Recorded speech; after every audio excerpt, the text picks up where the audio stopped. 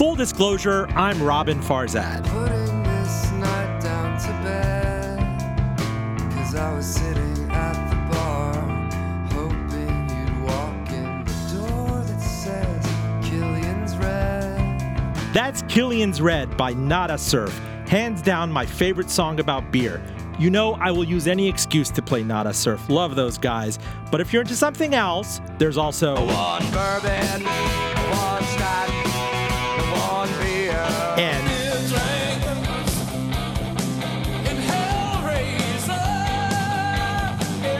And heck, even beer. Humans have been drinking this stuff since at least the 5th millennium BC. Egyptian and Iraqi mythology had goddesses who enjoyed their pints. The Obama White House homebrews 3 different flavors, and this has been the decade of the microbrewery. So much so that more than 22 million barrels were produced last year, nearly 3 times 2008's volume. Great Recession, eat your heart out. Apparently, hard cider is growing even faster. No stats, alas, for Bartles and James, but no worries. This show will get you Schlitz for microbrewing, so stay tuned. But first, full disclosure is made possible by the support of Elwood Thompson's, Richmond's independently owned, organic, and local market. Elwood Thompson's, proudly feeding the community and supporting local farmers for 25 years, located at the top of Carytown. Full disclosure, joining us in studio, great microbrewery minds who have concentrated in Central Virginia, which is, like many other regions in the country, experiencing this kind of pre-Cambrian explosion of yeast and hops and cider, as it were. We have Annie Toby, the first draft beer columnist for the Richmond Times-Dispatch. Welcome. Thank you. Good to be here. Joining us also is Courtney Maley, founder and owner of Blue Bee Cider, which was established in 2013 on the James River in historic Manchester after she put in her dues as an apprentice. She was previously an office worker, and she decided to make the big switch. Bienvenidos. Thank you. Joining us as well is Carl Homburg, owner and head brewer of the forthcoming Castleberg Brewery. He's been in IT for 20 plus years, and he has an interesting story. This was in no ways preordained for him. Somebody brought him a home brewing kit, and bam, next thing you know, he's signing a lease for a 2,700 square foot kegerator brewery facility and restaurant. So thank you for joining us. Thank you. I gotta ask you guys first, Courtney, Carl. Again, this was in no way preordained. Courtney, yours is a different world of cider. Maybe you were not agriculturally inclined in your office job. How did this happen? Take us back to, say, the worst of the Great Recession in 2008 and 2009. Where were you? I was working at the Federal Reserve in Community Affairs, and we were one of the more affected departments by the financial crisis. So it was about as fun as a box of tacks. And I really did believe in the work that I was doing, but long before I started working at the Fed, I had an epiphany that I needed to be in agriculture rather than in economic development, which was what I was doing. So I have an uncle who is a red wine maker in Washington State. He's done very well. He's one of the founding fathers of wine in Washington and is renowned for his reds. So naturally, I did not want to make red wine. And in Virginia, we have a lot of white winemakers, and I didn't want to go into a crowded market straight out of the gate. So what does a winemaker make if they don't want to make red wine or white wine? They make cider. Why Virginia? Were you raised in Virginia? I was raised in an Army family, so I'm at home anywhere, but Richmond is where I was when I finally decided to make the change. And apples are one of the things that Virginia does best. We're a top apple growing state, and that's one of the things that we're known for agriculturally. It's funny you should mention this. In a ditch outside my house on the West End are a bunch of yellow transparent apples that are sprouting out of nowhere. They were like volunteered by a bird or something. I try to rescue them every July and do something with them. Some people say applesauce, but I'm thinking now to bring them to you and maybe you'll stamp them out with your feet and turn them into cider. Yellow transparent is a great apple, and it did not come from seed, so apples are not true to seed. Someone grafted and planted that tree. Devious. Carl, tell us how you got here. Well, I've been in, like you said, in IT for 20 years, and about 5 years ago, it was time for me to think about getting out.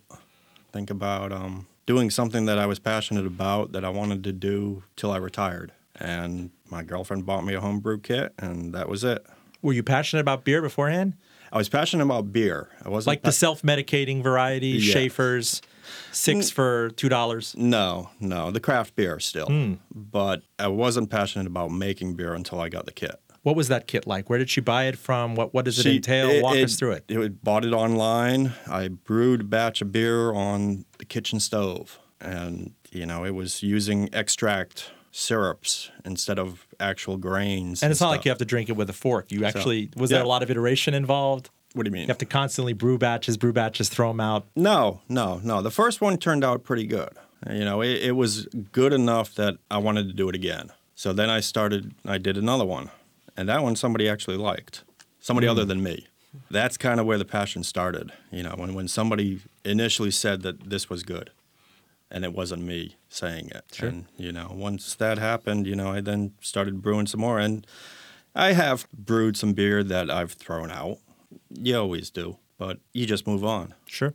Annie, Toby, I'd like to know, the Federal Reserve here in Richmond put out a very proud press release, an article, I think in conjunction with Richmond Regional Tourism, about craft brewers raising the bar in the American beer and spirits industry. And if we just isolate beer, last year, 2014, there were 615 new craft breweries that opened, pushing the number in the U.S. to 3,418, more than twice the number that existed just 5 years earlier. Now, you have to wonder when something like this hits the tripwire of a regional Federal Reserve who's dealing with monetary stimulus and all other things that have nothing to do with this. But when you look at the numbers, oddly enough, this is something that has just grown regardless of the Great Recession, of the credit crisis. You've seen hugely fluctuating commodity costs. And at the same time, we see national champions like Anheuser-Busch selling to international conglomerates. I think, was it Coors going to InBev or... And they're shrinking as well. All of the big guys and are their shrinking. volume and their numbers sales, aren't exactly. great. While craft beer continues to grow. But what you've got here in regardless of recession is a very parallel sort of movement that's with the whole movement towards buying local, towards knowing who is producing. Someone can go to Blue Bee Cider and they'll see Courtney, or they'll see people there that they know actually work with the product. And once Carl opens, people will be able to see him, to talk to him, to compliment him on his beers, to ask them how they made them. And it goes with, your sponsor here, it's perfect, Elwood Thompson's. It's the same kind of movement that has made them so successful over the years. And that's where a lot of this is coming from. And you've got ones that are growing by leaps and bounds, and they're huge now. They have had to change the definition of a craft brewery because some of the big ones are getting so big. But you also have some that are just excellent producers of great craft beers, and they're happy to be part of their community, and they're happy to stay that way. What is it, though, about alcoholic beverages writ large? Look, I love RC Cola and artisanal colas. They just don't have a chance against Coke and Pepsi in the stores, and it's all about economies of scale and bottling and squeezing your bottlers and the vagaries of the supermarket aisle. Why are the economics, the return on investment, the risk reward of generally, adult beverages attractive, Courtney? I don't understand. Well, alcohol in general is a counter-cyclical industry. So when the economy's down, production a and vice demand. product, but again, you always think of the six-pack of anonymous private label beer that costs $2. If you're going to go home and drink alone, it's not a... And so what I find with our customers, and we have customers all different income levels, stages of life. For somebody who doesn't, maybe they're at the beginning of their career trajectory, this is a way that they can treat themselves without spending a fortune. So you can buy a nice beverage, it's packaged beautifully, it's very well made, it's presented nicely, and they can give it as a gift or they can enjoy it themselves and spoil themselves but not break the bank. Now, how did you hedge your bets going in? I hear these stories about how you used farm hands and volunteer labor. Maybe there were people that were bartering, or when you come into an area that has an explosion of microbrewers, even though that they're doing beer and not cider, there's a lot of sharing of knowledge and intelligence. It's more of a kind of a utopian community than Anheuser-Busch versus Coors and their conglomerates? So I apprenticed at Albemarle Cider Works just south of Charlottesville and learned so much from them, how to grow apples, how to make... I pick apples with my son up there in Carter Mountain. Oh, Carter Mountain, yeah. So Albemarle Cider Works a little further west and south of there. And I really drew on the cider community, which at that time there were only 2 cideries in Virginia when I apprenticed with them, and now there are 12, and that's growing very quickly. We have a little bit of a fruit supply concern, so the apples have to catch up with the makers, and then once that happens, what's your there'll be favorite more. apple to use in a cider?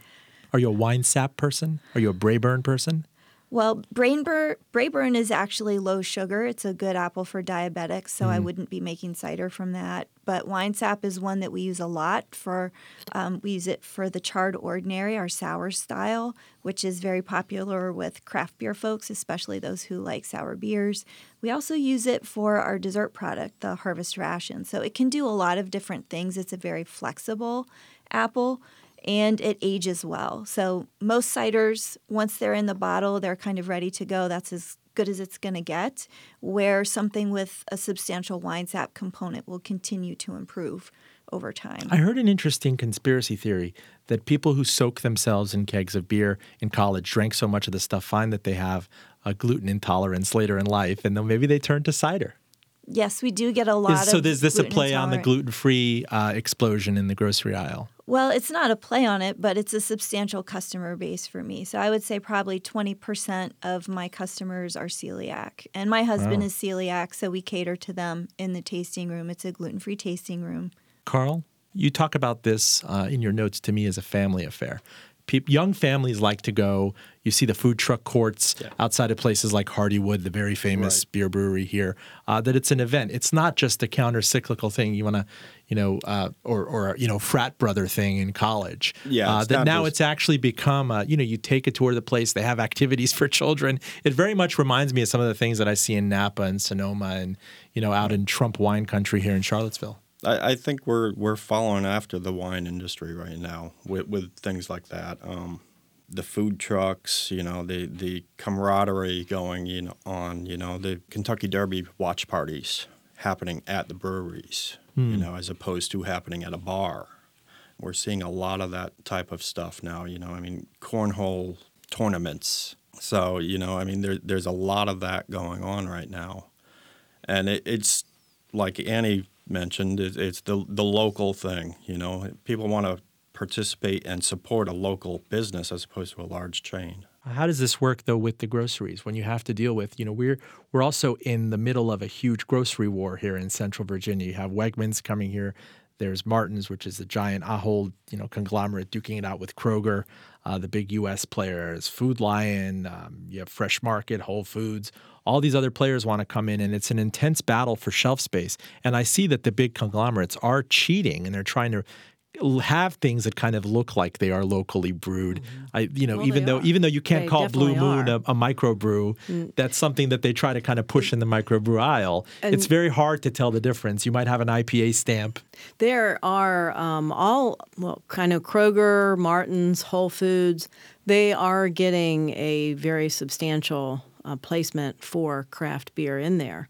And they've got their beer buyers on social media who are out there promoting what they have, their latest releases, and they're doing a pretty good job.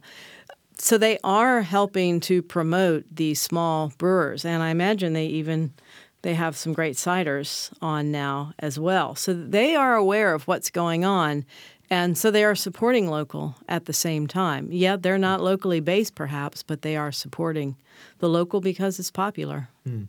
I want to know, Courtney, when you transubstantiate this from a passion to a business, kind of what are some of the things, you're speaking potentially to a lot of people out there who are considering, well, gosh, we've been making a small batch of something. The White House does it. My husband loves cider. I have a gluten intolerance. At what point did you kind of say, okay, I got my apprenticeship. I know how to do it, but I want to scale commercially? I would imagine it would be a little scary, from a career transition to take on something like this, especially in the wake of the economic slowdown. And what did you learn, and what were some of the big the big levers you kind of had to push to turn this into a big business? And how big are you now?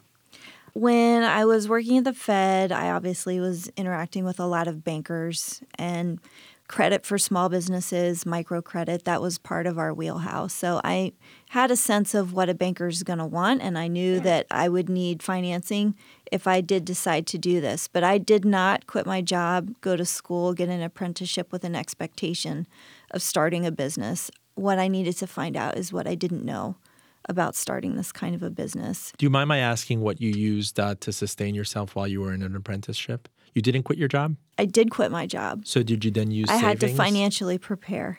How did you do this? Well, paid off personal debt, put money in savings. That's all you can do. You have to get ready. And my husband continues to work. So, but our salary, our household income, I think, was cut by 2/3 after I left my job. So we had to get ready. What was your recourse, though, if you went out in your kind of vision quest for the year and you realized, you know what, this is getting too crowded, I'm not going to do it? Were you going to go back to the Fed or another office job? So when I started, it was 2011 when I started writing my business plan, and Hardywood hadn't even opened their doors yet. So I know it's hard to think at that time that it was a big nowhere. It was nothing. I had to prepare. My original business plan didn't anticipate any of this. And so I ended up riding a wave. And back to your original second question, we grew much faster than I expected. And I think it's also noteworthy to add that there were very few urban cideries, too. So what you were doing wasn't just ahead of much of the craft beverage move, but even in the cider, Well, it was a great idea. I mean, tell me, Annie, how much of that is creative destruction? Scott's Edition here, creative destruction, you build something out of the ruins, out of the ashes, a phoenix arises. For years, that was just a wasteland. And anything kind of in the shadow of the minor league baseball stadium there, abandoned warehouses. And the gentrification just has been whiplashing in the last 5 or 6 years. Maybe as a function of you get this hugely popular brewery, Hardywood with its gingerbread batch that everyone in the country is asking you to bring, right? Restaurants popping up, and now suddenly everyone wants to turn key in Scott's Edition. And this is a really historic tract of land. Yeah. The full answer to that question is beyond anything that I have really studied. It doesn't really have – I think it has a lot more to do with real estate and how they've promoted it rather than simply the craft beverage over there. Maybe it was just in the right place at the right time. I guess you've got Isley was the first one over there. Ardent came, and it just maybe sort of opened people's eyes to the possibility, but I'm sure that you can give a lot of credit to the developers over there as well. Well, your announcement, Castleberg's announcement, the newspaper said, came just the day after the Vale Brewing Company signed a lease for an 11,000 square foot building in Scott's Edition. So when you guys open with the Vale, there are going to be 5 breweries within a 1-mile radius. I mean, the area already has Ardent Craft Ales and Isley Brewing, as well as the Growlers To Go beer store. Right. So, pun intended, saturation. You don't worry about this? No. What makes your batch so demonstrably different from some of the others? Well, that's the nice thing about beer is everybody's batch is going to be different. Whether I make it or whether somebody else makes it, that's going to differentiate it. Well, and just as an example, personal example, on Saturday I went to Ardent's first anniversary party, walked a few blocks, and I was at Isley's. So it's not, I didn't go thinking, which one do I want to go to? Right. I was like, I'm going to go to both of them. Right.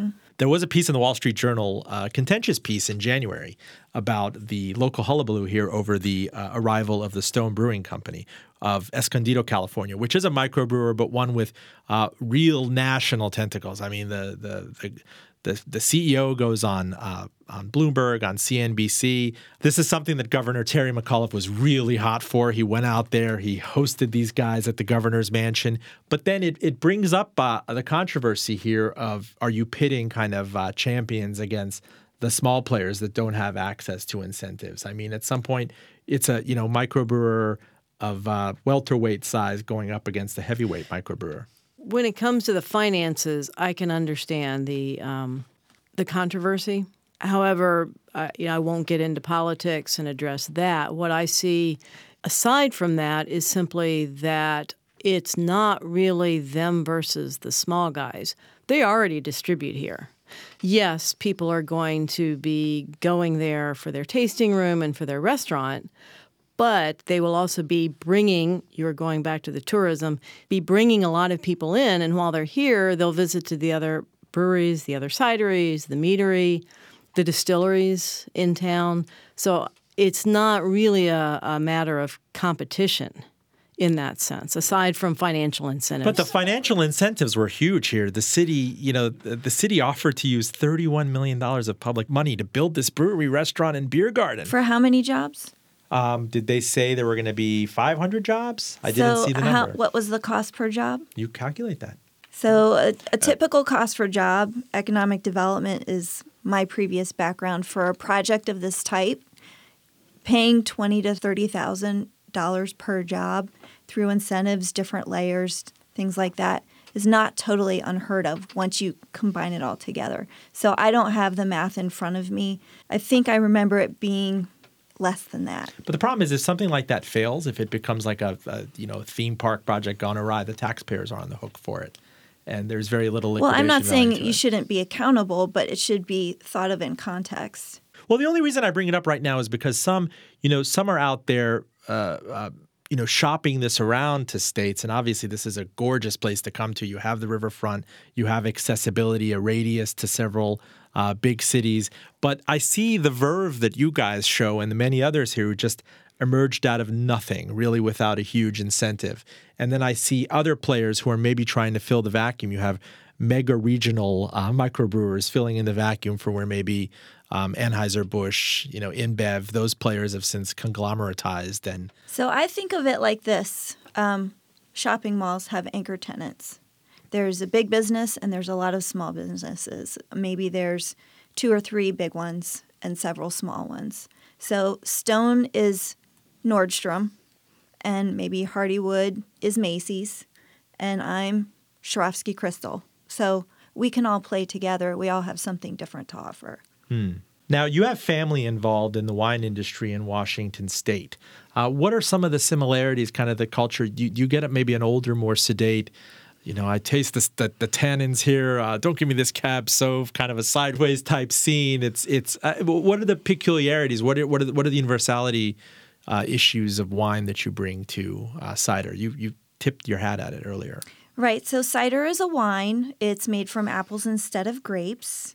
And when we do tastings in our tasting room, our tip to our heritage as a winery is we offer a winery-style tasting, which is a quick splash of everything that we have, rather than only offering a flight or a glass. So we offer different ways to sample the product that are in keeping with our community that is the Virginia wine community. We are on the Virginia wine map, so we get a lot of visitors who find us that way. 80% of the people who come into my door every day have never been there before. So we're very much a tourist destination. Some of the other brewers are maybe more neighborhood-oriented. And so we all have different customers. And I think that actually helps us complement one another rather than be competitive. Now, you mentioned earlier how it was almost like a little whiplashing how quickly this business grew past your initial expectations and the business plan. Share that with our listeners. I mean, what did you plan for? How much did you think you could provision? What were your test markets? How far would you drive it out? What did you do about distribution? How does a person even get their head around this? You asked so many questions. And you know what? What is the meaning of life, and how many licks does it take to get to the Tootsie Roll center of the Tootsie Pop? So when I was first planning, my first year's production was right on target, and then my second. What was your first year production? My first year production was 1,200 cases, wine cases, and then the second year's production was 3,000. So we had a bumper crop of apples. That's sort of the bottom line. I ended up with an enormous harvest, and we miraculously got better at pressing apples into juice.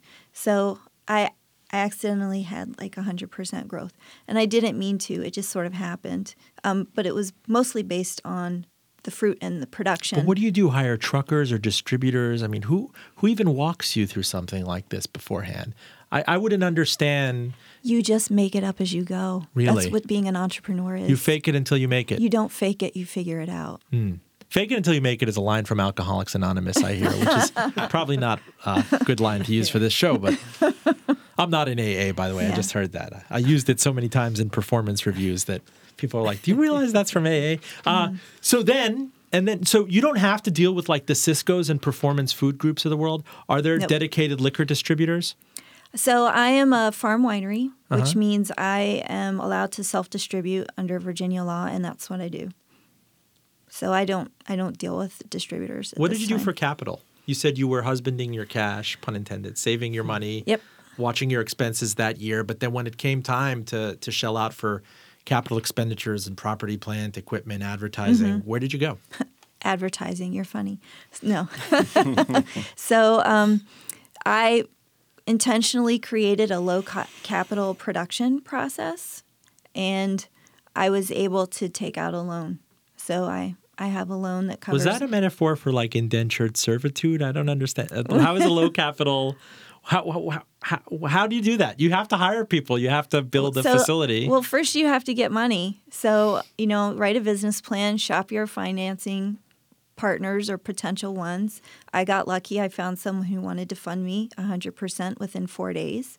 So that was good. Could I just get an idea from an entrepreneurship perspective? Did you have to give up equity doing that, or was that debt financing? A loan, debt is debt. So you get a loan and you pay it off and you work out terms. And every lender's terms are going to be a little bit different. And we do sometimes get into the financial arcana here because we want to hold the listeners' hands. So when your cash flow was servicing the debt well enough, with that bumper crop you had into the first and second years? Well, so we're now selling the stuff from then. With cider, we're on an annual production cycle, so it can take me 12 months to get from apple to bottle. And think of like the snake eating something, big. It sort of works its way down the snake. So I had a ton of apples in the fall of 2013, and we're still selling that product today. I'm only just now working my way through the 2014 harvest. So cider is very different from beer because we have a much slower process.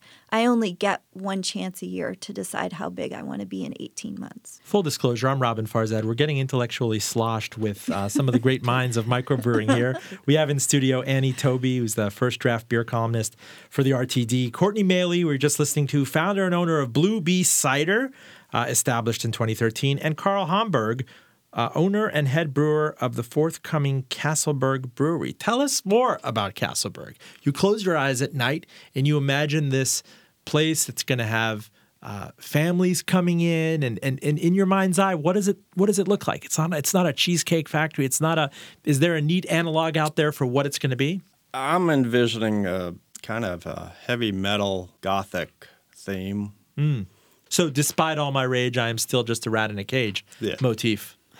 And the beer will be misanthropic. The beer will be classic, classic styles, browns, IPAs. I do a old German style called a Rogan beer, which is made with rye instead of barley. So they're going to be classic styles, and there's going to be styles that are brought back from extinction. We talk about extinction. There was a flourishing market for microbreweries. I mean, almost by definition, before Prohibition. Prohibition smashed that, and then for the balance of the 20th century through the Great Depression and everything else, you just had a bunch of regional brands that were merged and kind of pushed out of existence. And then suddenly, next thing you know, in the aughts, you have 3 or 4 major players, and they're merging left and right into international conglomerates. I want to understand, Annie, this kind of This created a vacuum for something new, something artisanal. I'm not sure which part created the vacuum. Something very peculiar happened. Prohibition caused a lot of problems because obviously people couldn't drink. By the time they grew up and were of drinking age, all they were used to was soft drinks. And as you say, so many of the small brewers, the regional and the local brewers that were around had disappeared by that time. The few that were able to last I believe Richbrow here in Richmond was one of them. They struggled along for a while, but because people's palates had changed, because refrigeration and mass production was growing, the big guys kind of became bigger. They began using a lot more adjuncts for various reasons. Part of that was contributed to by the World Wars, when brewers were limited as to what they could use. So with all of these different factors building up together, we kind of got really, really, really bland palates. And then, of all people to thank, Jimmy Carter made homebrewing legal again. Homebrewers began brewing, not that they had not ever been brewing before, but they became more open about it. More people began brewing, and it just caught on. Does he have a peanut brew, his family? I never He had a brother that was a brewer. So. He had a brother that did a lot of things. Billy Beer, Billy Boy. Beer. It's funny you mention these things. The trade group, the Brewers Association, actually has a chief economist with a PhD. His name is Bart Watson. And he wrote his dissertation for Berkeley on a comprehensive survey of Bay Area brew pubs, 1 pint at a time. I mean, great work if you can get it. He wrote, while the theories of economies of scale and consolidation may be useful to a certain point in Econ 101, beer isn't the widget you learned about in Econ 101. The service component of your local microbrewery, taproom, and brew pub, including local branding and ingredients, limited batches, all of these different things are thrown into the customer calculation.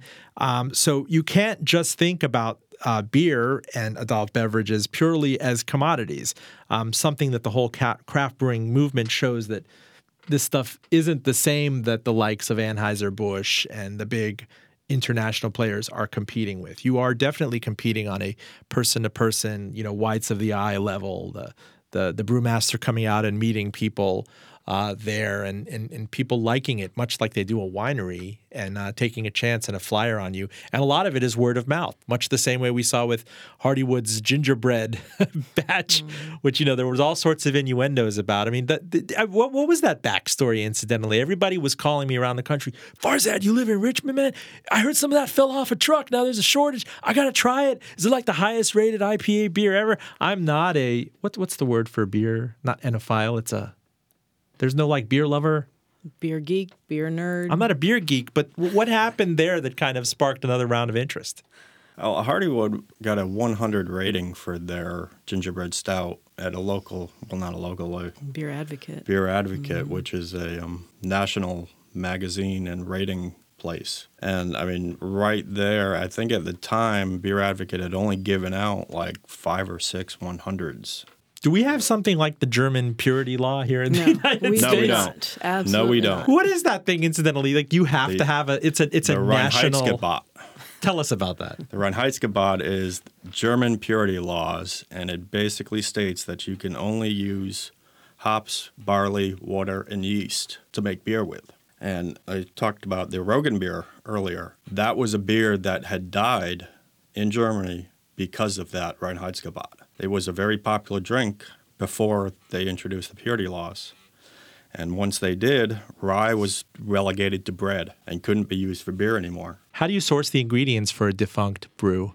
Well, right now, rye is readily available, and it's one of the readily available malts that you can use. So it's not an issue to source that stuff. Courtney, talk about the neighborly relationship you have with one of the venerable microbrewers in Manchester, the Legend Brewing Company, which has been there forever in relative kind of microbrewing terms.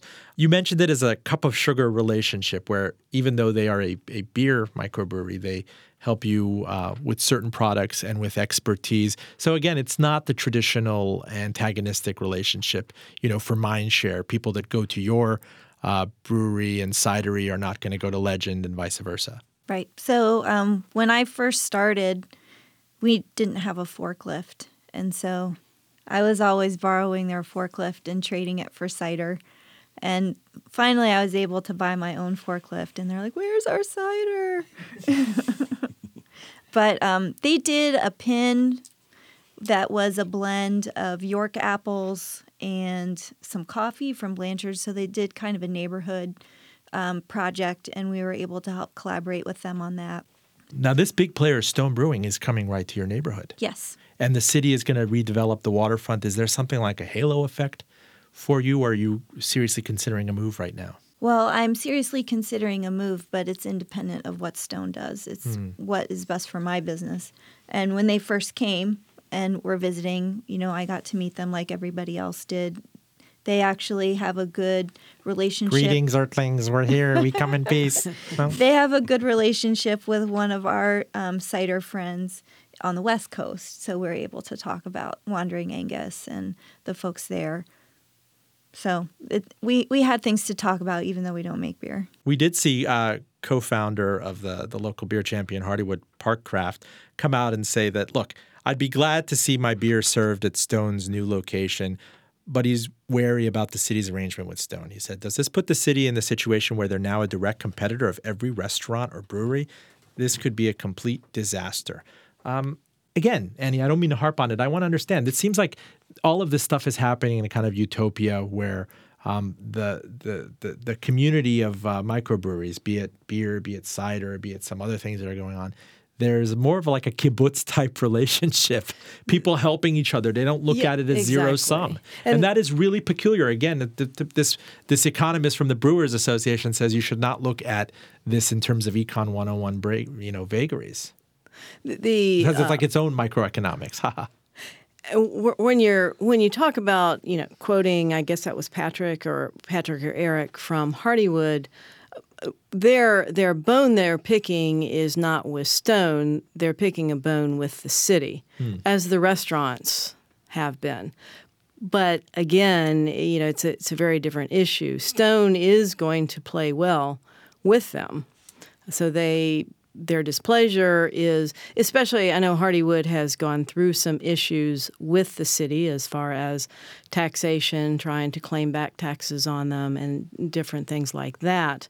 So it does certainly leave a bitter taste in Hardywood's mouth. But again, not a bitter taste against Stone, but against the city. But it does bring up an issue, though. If this subsector of the economy, we call it, microbrewing writ large, does become super competitive, if people around in economic development subzones are saying, I'd like to vie for them, does it then kind of poison the culture where you're suddenly coming in and bigfooting other people? It's not like there is no competition. There certainly is some limited shelf space. Although there is still room for growth, there certainly are lawsuits, as we've seen, when one person doesn't like the other person's name. They think it's too close to their name, and they'll throw lawsuits at them. So there is some of that going on, and I don't think there will be any industry, no matter how much camaraderie there is, just like a family. You're going to have fights within the family, within the neighborhood, within a community, but that does not poison the well entirely and totally eradicate the camaraderie. Now, you have some stats that show that we are not even close to saturation here. I mean, when they call Central Virginia the Charlottesville-Richmond corridor, they call it like the Austin of the South or the Portland of the South or the Mason-Dixie line and all these other things. And obviously there are comparisons to Asheville, which has a huge microbrewing boom and people going there for weekenders. They used to drive from here before we had our own things in this 45-minute corridor attracting people. What convinces you that this is not saturated? Well, I think the stats that I pulled out, a couple different things. First of all, if you look at per capita breweries in the different states, Vermont is the number one. They only have a total of 40, but of course they don't have much of a population, 40 breweries. But their per capita, per 100,000 adults, there are 8.6 breweries. Versus in Virginia, we only have 1.3 per capita breweries.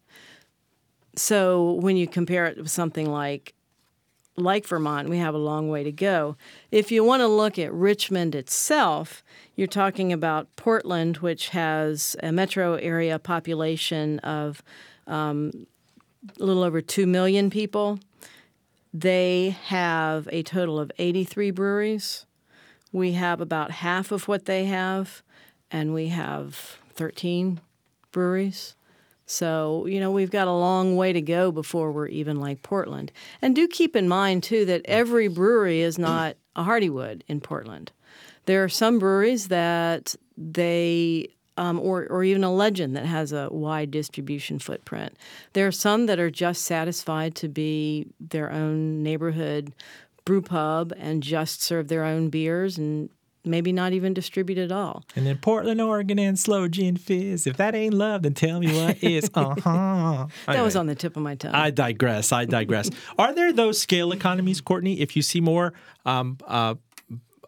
breweries and bottling companies locally, you might get a discount on the bottles you use, on the glass, that this kind of helps, going back to your Federal Reserve experience, that kind of rising tide lifts all boats, at least on the cost basis? Well, and I'm lucky because I am a farm winery, so I can be part of the Virginia Winery Cooperative. So I already have access to kind of that purchasing in numbers of many things beyond bottles and caps, also tasting room supplies, potentially storage and warehousing if that's something that I needed. So I would love to see the brewers also create something similar so they can work together for buying bottles and other things that they need, because it's a real huge cost savings for small companies. You're how many years into the journey of looking up from your cubicle or desk in the office and saying you want to look into this? Well, the first time I thought about cider was actually in 2002. And I had a lot of student loans and life to live. It just didn't become urgent until I almost was 40. And then I was like, stop the madness. I have got to do what I was meant to do and stop doing what I'm not meant to do. So a lot of people seem to have that at age 38, 39. Well, and, truth be told, my husband had a very long bout with cancer. And once we kind of got close to 5 years, I was like, I've had enough. It's time to live life. And so that was part of my decision. You credit your husband's resourcefulness and ingenuity and small business mindedness and kind of helping you. Tell us how you shared notes and helped each other as a couple. Well, I first met him when I was working in Northern Ireland with my regular job.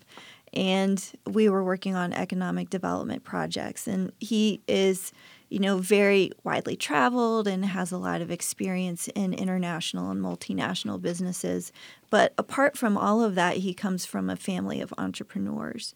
And so he's very comfortable with all the things that entrepreneurs go through, where I had no one in my family who was really entrepreneurial. On the other side, he had a commercial relationship with a bank since he was 18 years old. So it's just a very different set of experiences. And whenever I would freak out about something, he'd be like, no, that's totally normal. You just have to be patient and keep on the right track, and eventually this will turn around. And if somebody doesn't see this as a positive, that's not a good partner for you. You need to find someone else. So he's just really helpful. I know we only have so much time, but I do want to get at some of, because you're in situ, you're doing this and you did this, and it's a constant learning process. What were some of the things you wish you had known and the things you did learn? If you could go back and say to myself, gosh, coming out of the gate, I wish I could have XYZ'd. Well, I don't know if it's so much I wish I had known. It was one of the shockers when I had quit my job on Friday and went to cider school the next day on Saturday, and then we were sitting in class on Monday, and I learned that most of the apples grown in Virginia were not good for cider. That was a little bit of a shocker. But fortunately, through the apprenticeship, I figured out how to overcome that hurdle. And that was one of my big shocker moments. Another one of my big shocker moments is when I found out how long it takes an apple tree to mature. You would think I had looked this up before I quit my job, but it takes 7 years for an apple tree to mature, which is why everyone stopped making cider after Prohibition. Beer was so much cheaper and faster. So, there are a number of those things all along. We were like, oh my gosh, I can't believe I didn't know that before. Was there a single huge moment of doubt, fork in the road, where you're like, listen, I got to go back. I can't do this? I have that, quarterly. So it's not over. I'm a business only 3 years old.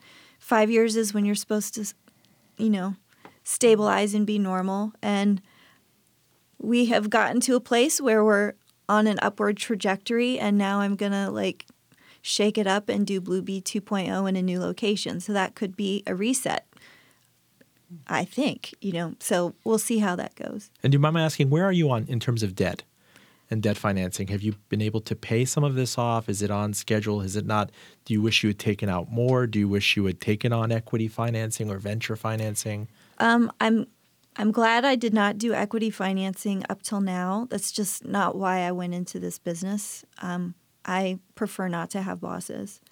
But that said, if equity financing is the best path for the business, so I've made something. I have created something now that is of value, not just to me, but to other people. And if we can agree in common on what the future should be, those are people that I'll bring on as investors. But, money isn't – all money is not equal.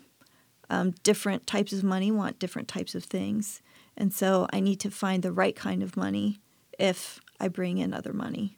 Carl, how are you financing? Equity. So you have venture backers? No. Small family friend equity. And they're saying, listen, we expect an exit. They expect a payback. I'm not being coy. We just ask questions. We try to bridge the worlds of, small business and big business and finance. They're expecting a profit. They're expecting a return. I've retained ownership, though, so I've retained control. Well, what do you say when you go into meetings with friends and family members? I mean, this is applicable to everyone here. Do you say, look, I'm doing this. It's my dream. A lot of people want to back you because they like you, but they're also looking at I imagine in this environment, I'm getting nothing on a savings account. Bonds are paying only this much. You are also a beneficiary, and the other microbrewers are of an environment where people who can get credit are getting it on very favorable terms. I'm offering a better return than you would get, say, in an IRA or do you stipulate that you can pay the dividends in cash or in beer? No. Annie, am I going anywhere with this? Honestly, I'm not an expert when it comes to brewed beverages and the like, but you definitely see things out there when it hits the tripwire or the Federal Reserve, and you see all these reports about it, and the newspaper, the front of the business section locally, constantly. I'm sure they're sending out there, Annie, cover this.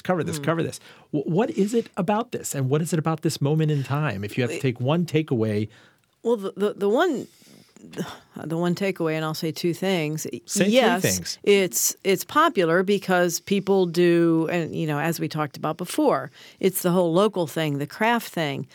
But the takeaway, especially as far as the business section goes and the government goes, is the job creation out there. It's not just going to be Carl the brewer and then Carl behind the counter. And, as he grows, he's going to be hiring staff to help him in the brew house. I mean, Courtney can go into all of this, all of the different jobs that it takes. And then, with distributing, once it gets out there and then it expands into the restaurants, and it's just a lot of people. And we're training them. So we train them from, my guys, came from Craigslist. And the ones who are still with me, the first employees I hired were from Craigslist, and I had no expectation of having skilled workers. I intended to train them. And so we're giving them skills that they can take to other places. And that's why the Fed, I think, is interested, because it's an economy that's creating wealth for many types Skilled of people jobs and as many well. types of job descriptions. What is it like to create a job? When you realize that you're out there, at first when you're in a fledgling phase, you have to tell people, look, I'm not drawing a salary, I'm taking a risk, and I'm asking you to take a risk with me. Just walk us through that. Well, my first jobs I created were seasonal. So I did everything, and I brought people in to help me smash apples into juice. And then the last day of smashing, that was their last day. And everybody knew that that's the way it was going to be. This is really like Grapes of Wrath stuff. Yeah. And I had an apprentice, so I brought him on because I was starting to get overwhelmed. And so he was, I think, 2 days a week, and then he went up to 3 days a week. But he had 3 days a week at another vineyard, so 3 days a week was the most that I was ever going to get from him, even though he was highly skilled, and I definitely would have taken him on more hours if he'd had them. So because he was locked into his schedule, then I started to cream that seasonal team and see who was available. And one guy just would not stop coming over. And so Brian Onmark is now our sales lead. He's a cider evangelist. That's his title. And how many employees do you have? So 3 full-time and I think 5 part-time. I lose track of the part-times. Carl, how many employees do you see yourself having in 2 years? In 2 years, probably about 12 people. Well, people having read this in the newspaper 2 days ago, are you starting to get unsolicited calls both from prospective employees? There's a lot of interest here locally. Yes. And Resumes are starting to come in already. How the heck do you assess people's resume unless you come in like, what do you test them? I mean, I imagine the first question has to be like, I have give me your absolutely favorite no 3 idea times. yet. So what's beautiful about this is that there is still an element of make it up as you go along. You're kind of But I will say, Carl, don't ignore some of those people. Oh, no. Because my cider maker was one of those people, and he would not leave me alone. Every 2 weeks, I got an email from Manuel. And when we finally had an opening on the seasonal team, I was like, fine, let's bring in Manuel. And he worked one day. And that one day, he made a good impression on me. So then we brought him back when we had more seasonal work, and he never stopped working. So there are people that are in it purely for the passion. Yes. Yeah. Oh, yeah. I mean, the passion is what really brings the people in. I plan on, for the first year, not to hire anybody, to strictly use volunteers. And you're not going to be drawing a profit or a salary in the first year? No. Wow, I'll be continuing to work my full-time job. Wow, so it does take a village and a kibbutz. And that's Yeah. That's right. Yeah. There's something very Yeah. peculiar in microbrewing land out there. Any closing thoughts, tips, lessons that you'd like to impart to people out there thinking about doing this? I mean, there are skeptics out there that are saying like this is the next bed and breakfast trend, or you have to. Well, bed and breakfasts are still around. But a lot go under. A lot of restaurants go under. There are skeptics that say that there's a microbrewing bubble. And there are certainly going to be some that don't make it. Many because they have inferior quality, some because they just don't have good business sense. But overall, the growth is going to continue. I'm not the economist, but there is no sign of it slowing down anytime soon. And anyone who is interested in going into it, I think volunteering is an excellent way to do it, being persistent. You know, as Carl, I know, has worked hard at learning his craft as well as at getting financing, as the Veil that is also in here. I know that head brewer started out as a volunteer and got hired because, like Manuel, he proved himself, and he actually served as a volunteer at The Alchemist or Hill Farmstead as well, but The Alchemist. Yeah, both of them. And so because of that, he got hired. He has great experience now, and he's going to I'm sensing so much love that I feel that it's not too long before we have a clothing optional microbrewery. Oh, yucky. Right in the you won't hills. find me there. Drop City, like Mendocino, California type people. But Don't invite me. no, I won't invite you. That might not jive. It won't with, be my brewery. That might not jive with the health codes here. Thank you so much. Annie Toby, columnist, the First Draft column for the Richmond Times-Dispatch. Courtney Maley, the celebrated founder and owner of Blue Bee Cider. You have to look it up. And Carl Homburg, owner and head brewer of Castleberg Brewery, which hits just in a few months at the end of the year. The end of the year. We were talking about the explosion, the Precambrian explosion in microbrewery. We, here at Full Disclosure, are cold-filtered, IPA certified, great filling, more taste, silver bulleted, smoothly fermented with only the choicest hops as pursuant to the non-existent Persian purity law of 1976.